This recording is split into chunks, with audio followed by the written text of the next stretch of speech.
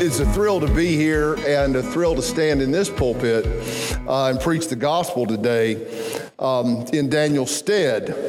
You need to know how much Daniel means to me.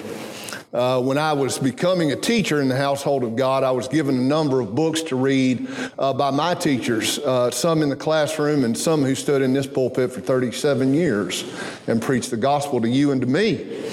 And one of those books was a book by a man named Aristotle called The Teacher. It was written about, 400 years, 350 years before Jesus was born.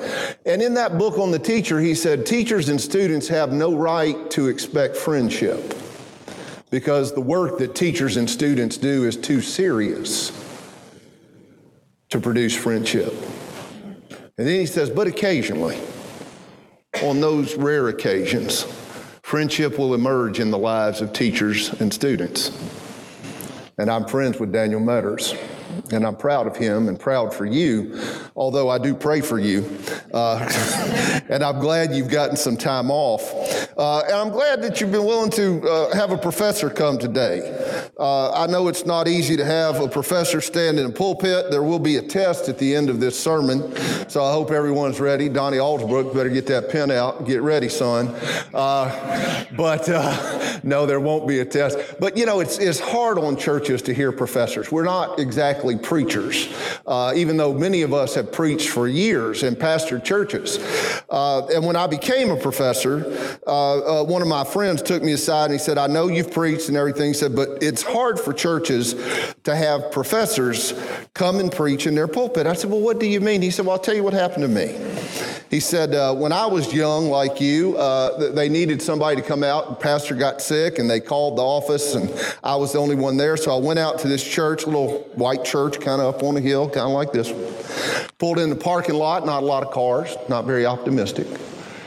He said, when I walked in the door, said there was a man sitting in the hallway, right out there, had his head down in his hands. And he said, when I walked in the door, he jumped up and he grabbed my hand and he said, welcome to our church. You must be a visitor here. He said, well, yes, I am. And the fellow looked at him and said, well, that's a shame. You've picked an awful Sunday to come. We're going to have one of them professors come here and talk to us today. And maybe you'll come back next week when we have a real preacher in our pulpit. Thank you. He said he caught sight of that man. My friend told me, he said when he came out to preach, he caught sight of that man slipping him down into her purse. And they didn't talk to him after church. But I'm here to preach the gospel today. If you have your Bibles and want to turn with me to the deepest, darkest part of the deepest, most difficult book in all the New Testament, Paul's letter to the church in Rome, the book of Romans. I'll be reading this morning from the 10th chapter, the verses 5 through 10. So hear the word of the Lord. Now Moses writes concerning the righteousness that comes from the law. This is what he says. That person who does these things will live by them. But the righteousness that comes from faith says something else. It says, do not say in your heart who will ascend to heaven, that is to bring Christ down to us. Or who will descend down into the abyss, that is to bring Christ up from the dead to do us good. But what does it say? This is what it says. The word of God, it's near you. The word of God is on your lips. It's in your hearts. That's because of the word of faith that we proclaim. Because, Paul says, if you confess with your lips that Jesus Christ is Lord and believe in your heart that God raised him from the dead, you will be saved. For one who believes with his heart is justified, and the one who confesses with the mouth is saved. The scripture says, no one who believes in Jesus will be put to shame. This is the word of the Lord. Let us pray. Father in heaven, in these next few moments, may the words of my mouth and the meditation of all of our hearts be found acceptable in your sight, O Lord. For you are our rock and you are our Redeemer. Without you, Jesus, our lives will come to nothing. But Jesus, we believe in you. And we know that with you, salvation can be real. So save us, Jesus. Amen. I was thinking about what I would do if Daniel had come to me. Now, mind you, this is very optimistic. You just have to know Daniel. That story that he told is not just true, it's truer than true. Some students are just difficult to deal with. Can I get amen in the household of God? Can I? Today, he's not here. We can say what we want. Brother Byler, thank you so much. God bless you. But if Daniel had come to me and said, Dr. Hoskins, I've got this time. If any of my students would have just ever come in the office, now this hasn't happened, but if they would, and they say, I've got 3 months this summer, I've got a job line, but I've got time on my hands. And I'd like to do something that would sharpen all of my skills in the ministry. I'd like to learn to read the Bible better. And somebody ought to say amen. I'd like to learn the theology that we believe in, that there is a Trinitarian God, that God the Father sent the Son, and the Son gave his life so that we might be saved. And when the Son ascended to heaven, God the Father sent the Holy Spirit to remind us, as John 14 says, of everything Jesus taught us and to lead us into all truth. I'd like to spend some time, Dr. Hoskins, on the great rhetoric of the church. Rhetoric is something we have forgotten. How to make a speech, how to give a sermon, how to appeal to the heart, to reach into the inmost being of someone and tell them the truth about their lives so that they can be different, so that they can be changed. I'd like to, Dr. Hoskins, I'd like to spit, if that happened, after I picked myself up off the floor, I would say Romans 10. Romans 10 is a very, very interesting passage. It's like the deepest, darkest theological argument in all of the New Testament, in the deepest, darkest theological argument, the book of Romans, that we have. If you read the book of Romans, there is much in there to be gained. Romans 1-4, Paul makes very clear. He says, who is God? God is the one who has made promises to us. Promises in Abraham, promises in Moses, promises in Jesus. And this is who God is. God keeps his promises, everyone. Romans 5-8, what does it mean to be saved? What does it mean to be forgiven of your sins, to be washed clean, to be made pure, to be changed in a moment, to be saved, to know that you are a child of God, that you are loved, that God has his hand on your life, that he watches over you and your household and your children and your children's children unto all generations. What does it mean to be saved? Not only to be forgiven of our sins, says Romans 5-8, but it means that God lives in us so that we can be righteous, different, not righteous in any haughty sense, but to be able to know our place in the universe so that we might live for God and live in service to others, regardless of their need, regardless of their place in the social ladder, regardless of whatever it is. But the righteousness of God lives unto faith, and faith lives unto service to Almighty God and to our fellow human beings. You shall love the Lord your God with all your heart, soul, mind, and strength, says Jesus. And here Paul says, this is what it means to be saved. Romans 12-16, what does it mean to be the church? What does it mean for those of us who are Christians to be living a life together. And you know what Romans 12-16 says. If you don't, open up your Bible, start underlining. It's unbelievable. It says things like this: present yourselves a living sacrifice unto God. Do not return evil for evil, but live a good life and be good to everyone, regardless of who they are to you, and without any sense of reward. Give your life to God, and He will make of it something that you cannot fathom or imagine. But Romans 9-11, now that's a different matter. There is in the great story of the New Testament, the great story of Jesus, the fact that Jesus Christ, born of a woman and born of God, the Holy Spirit, Jesus was born a Jew, a first century Palestinian citizen. Jesus in the line of David, the Jews to whom God had made all the promises. I will save the world through you and your offspring. He looks at Abraham. He looks at Moses. I will make of you a great nation. I will give you a righteous life. But things hadn't worked out so well. And here Paul tackles this very, very interesting. We're still fighting it in American politics. If you want to know how important it is, 2,000 years later, we are still fighting this very argument. What is God going to do with the Jews in American politics? It's fascinating.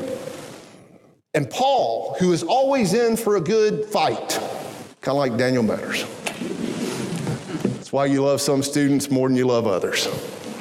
But Paul, who is always in for a good fight, just sort of throws open the door and he says, here's the truth. Jesus Christ died for all, everybody. The Jews, the Gentiles, you, me. When I was a little kid in this church at VBS, when Emmeline Mitchell made sure when we had the Easter egg hunts out back, and I got the golden egg and none of her 6 children. Just true story, boys and girls. Just want to lay the facts out there so you know the truth. I'm sure you hear a lot of things. But we used to sing the great gospel of God, that God saves everyone, red and yellow, black and white. They are precious in His sight. Jesus loves the little children of the world. And here Paul says, Jesus Christ died for all. That means Jesus Christ died for the Jews. Paul says the reason that I've become an apostle here in the book of Romans, he says the reason that I do my work, the reason that I preach so hard with the Gentiles, that I go on missionary trips and I go to churches that are listed in your New Testament, churches like Ephesus and Thessalonica and Corinth. The reason that I do that work, he says, is I'm hoping the Jews will take notice of what God can do in a human heart. I'm hoping that the Jews will learn something about how great and mighty the salvation, that Jesus Christ can forgive any sin. His grace goes deeper. He says, I do that with hopes that the Jews will take notice and get saved. Because he says right here, everyone who calls on the name of the Lord will be saved. Jew, Gentile, Greek, male, female, all of us. Very, very interesting stuff. And then he says this, I'm a Mitchell. We're not as affectionate as others. Anybody want to say amen? We're not naturally easygoing people. Anybody know Bob Mitchell? Remember that memory? A wonderful man with his thumb ever in my back. There's more you can do, Steve Hoskins, with your life than you can imagine. You need to get to work. But Paul loved the Jews. He loved them so much, he said, I wish I could die and go to hell so that the Jews could get saved and be eternally with God. That's right here, Romans 9-11. He says, but that's not it. I can't die and give you salvation. Jesus Christ died and was risen again on the 3rd day. And because of Jesus, the Jews can be saved. And you would think that would be enough. Anybody want to say amen? Have somebody tell you the truth about your life? Have somebody tell you that you need to get over your sinning? You need to do better? You need to give up your rough and rowdy ways? This was the old Church of the Nazarene. I'd say you need to take your cigarettes out from underneath your shirt, put it up here on the altar. This isn't the old Church of the Nazarene, so don't worry. It's a lot easier these days, a lot nicer. But to have somebody love you, and it just hadn't gone well. Paul was preaching, and the Jews were not coming to Christ. Do you all know anybody who's difficult to get to? Anybody got a list of names down deep in your Bible like I do, of people you just know God is having a hard time with, and you are too?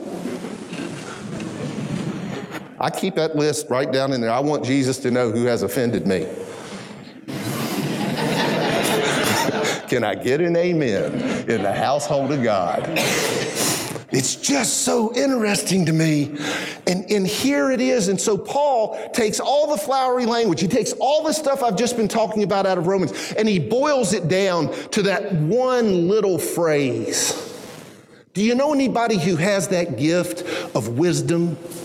Who can just look at you and tell you the truth about your life in one simple little phrase, one sentence that gets to the heart of the matter? And here Paul does this, and Paul says to the Jews, here it is. If you confess with your mouth that Jesus Christ is Lord, and you believe in your heart that God raised him from the dead, then by your belief, you will be forgiven of your sins. And from your confession, you will be saved. Amen. Just gets it right down there. Tell me what I got to do, what I got to give up, what I got to join. How many things do I have to go through? What's the initiation ritual? No, there's none of that here. Just boil it down. Give me the one sentence. If we tell the truth, the people in our lives who have done us the most good have had that ability. My grandmother used to do it. Stephen Hoskins, well and able, get your elbows off my table. Anybody remember those sentences? I wrote some of them down. It's really, really interesting. Just those simple little short sayings we need to hear. Actions speak louder than all for one and one for. Got to pull in the same direction. Here's one you probably don't remember. The one who can't dance, he thinks the band can't play. Early to bed, early to rise makes one healthy, wealthy, and wise. Look at this. This is really interesting, right? We can remember these things, right? A penny saved is a penny earned. I could go on.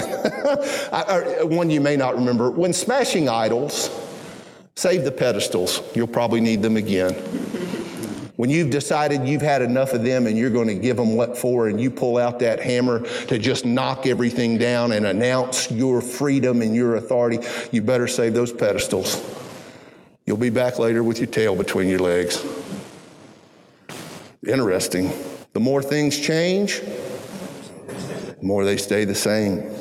The Bible is great at this. Do you know this? Do you like short sermons here? You probably like them, but don't get much of them. Is that true? Anybody want to say amen? I'm going to pick on Daniel Metters as often as I can right now, okay? I got this one shot at it, and he's not here to say one word about it. And then he can go on as long as he wants when he gets back, and I won't be here. And he'll know how happy that will make me. He will hear me laughing all the way to Tribeca. Do you like a short sermon? The Bible, I love, listen, I'm like you all. I'm the guest preacher, okay? I don't preach every Sunday. I'm not trying to get famous. I don't get out there and say, oh, you got to have me. No, I'm not that guy. I'm fine. I go to church, sit with my wife. She's laughing right now, we're smiling at me. We just sit there and we listen to some of the longest.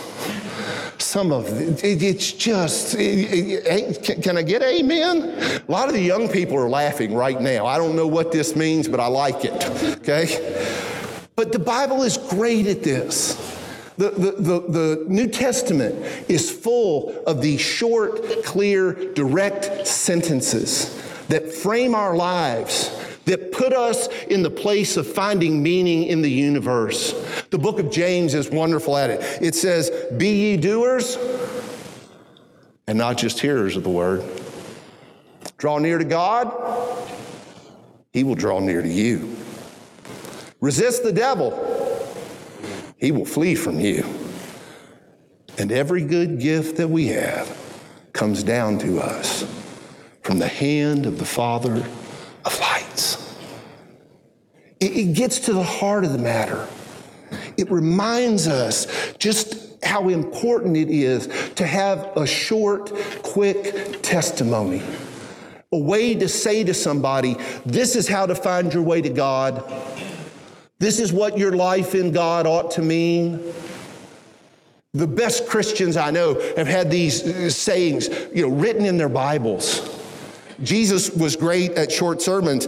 He said, it's easier for a camel to go through the eye of the needle than a person hanging on to their riches to make it into the kingdom of heaven. This is the hardest short sermon I've ever heard. Jesus just simply said, "Follow me." Not easy. Have to give everything up. Can't hold on to the past. Can't hold on to what you think is going to save you. Can't take advantage of other people. Can't store up treasures for tomorrow. You just simply go with God. You give him everything. What is your verse? What's your sentence? Do you have one? If you don't, you should.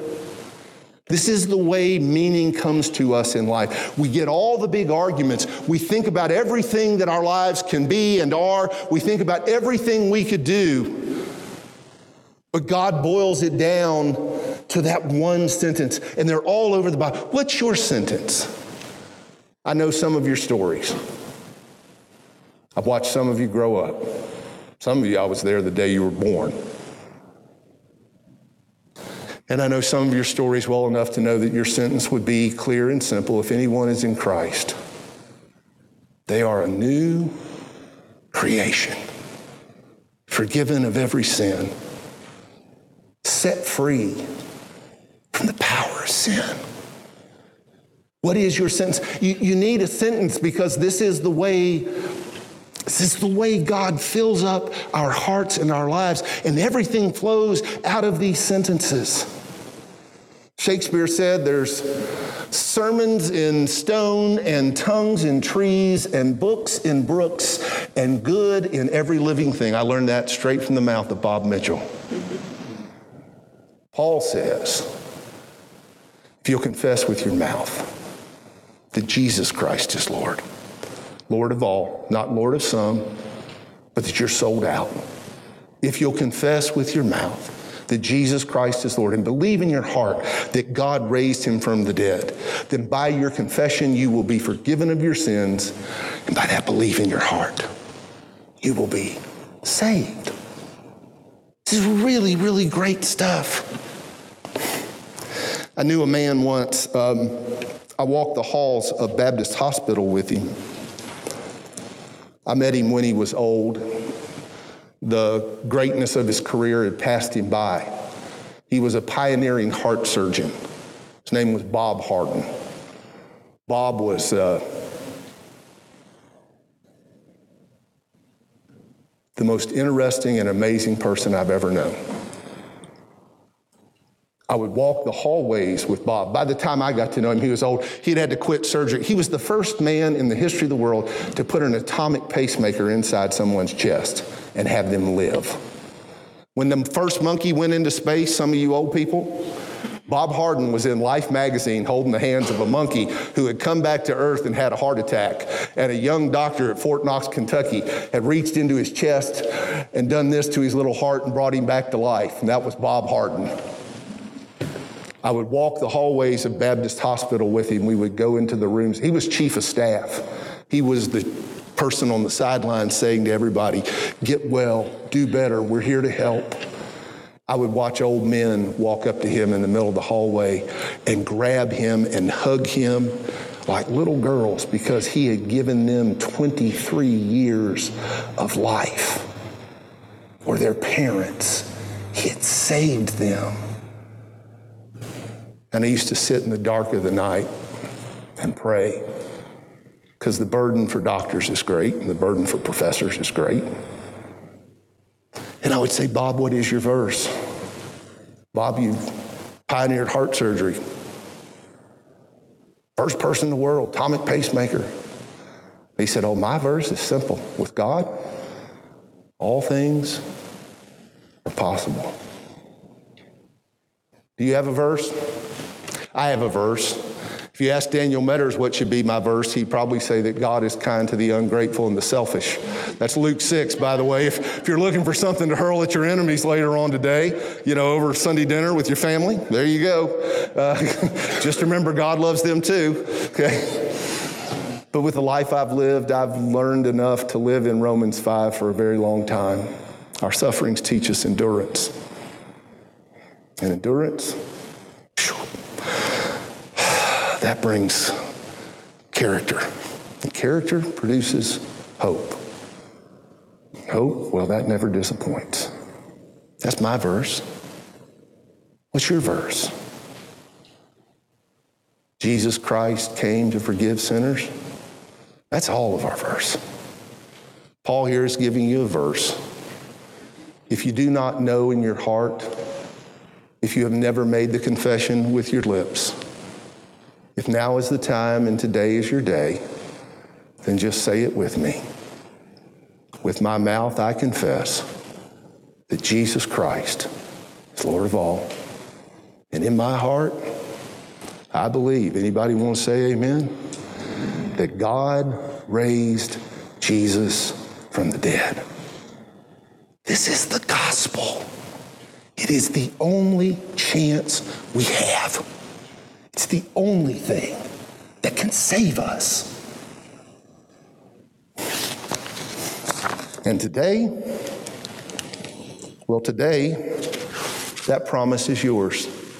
Because if you read just a couple more verses down, it says, not only is this true, if you confess with your mouth, Jesus is Lord, believe in your heart God raised him from the dead. You look down there about verse 13 and it says this, everyone, all y'all, everybody, everyone who calls on the name of the Lord will be saved.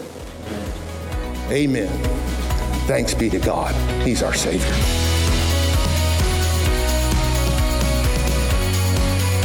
Hello, this is Pastor Daniel Metters again. I hope this morning's message has both challenged your heart or maybe given you a word of encouragement. If you feel like you would like to reach out and maybe continue this conversation in any way, please feel free to email us at ecnradioresponse@gmail.com. We hope you are well and God bless.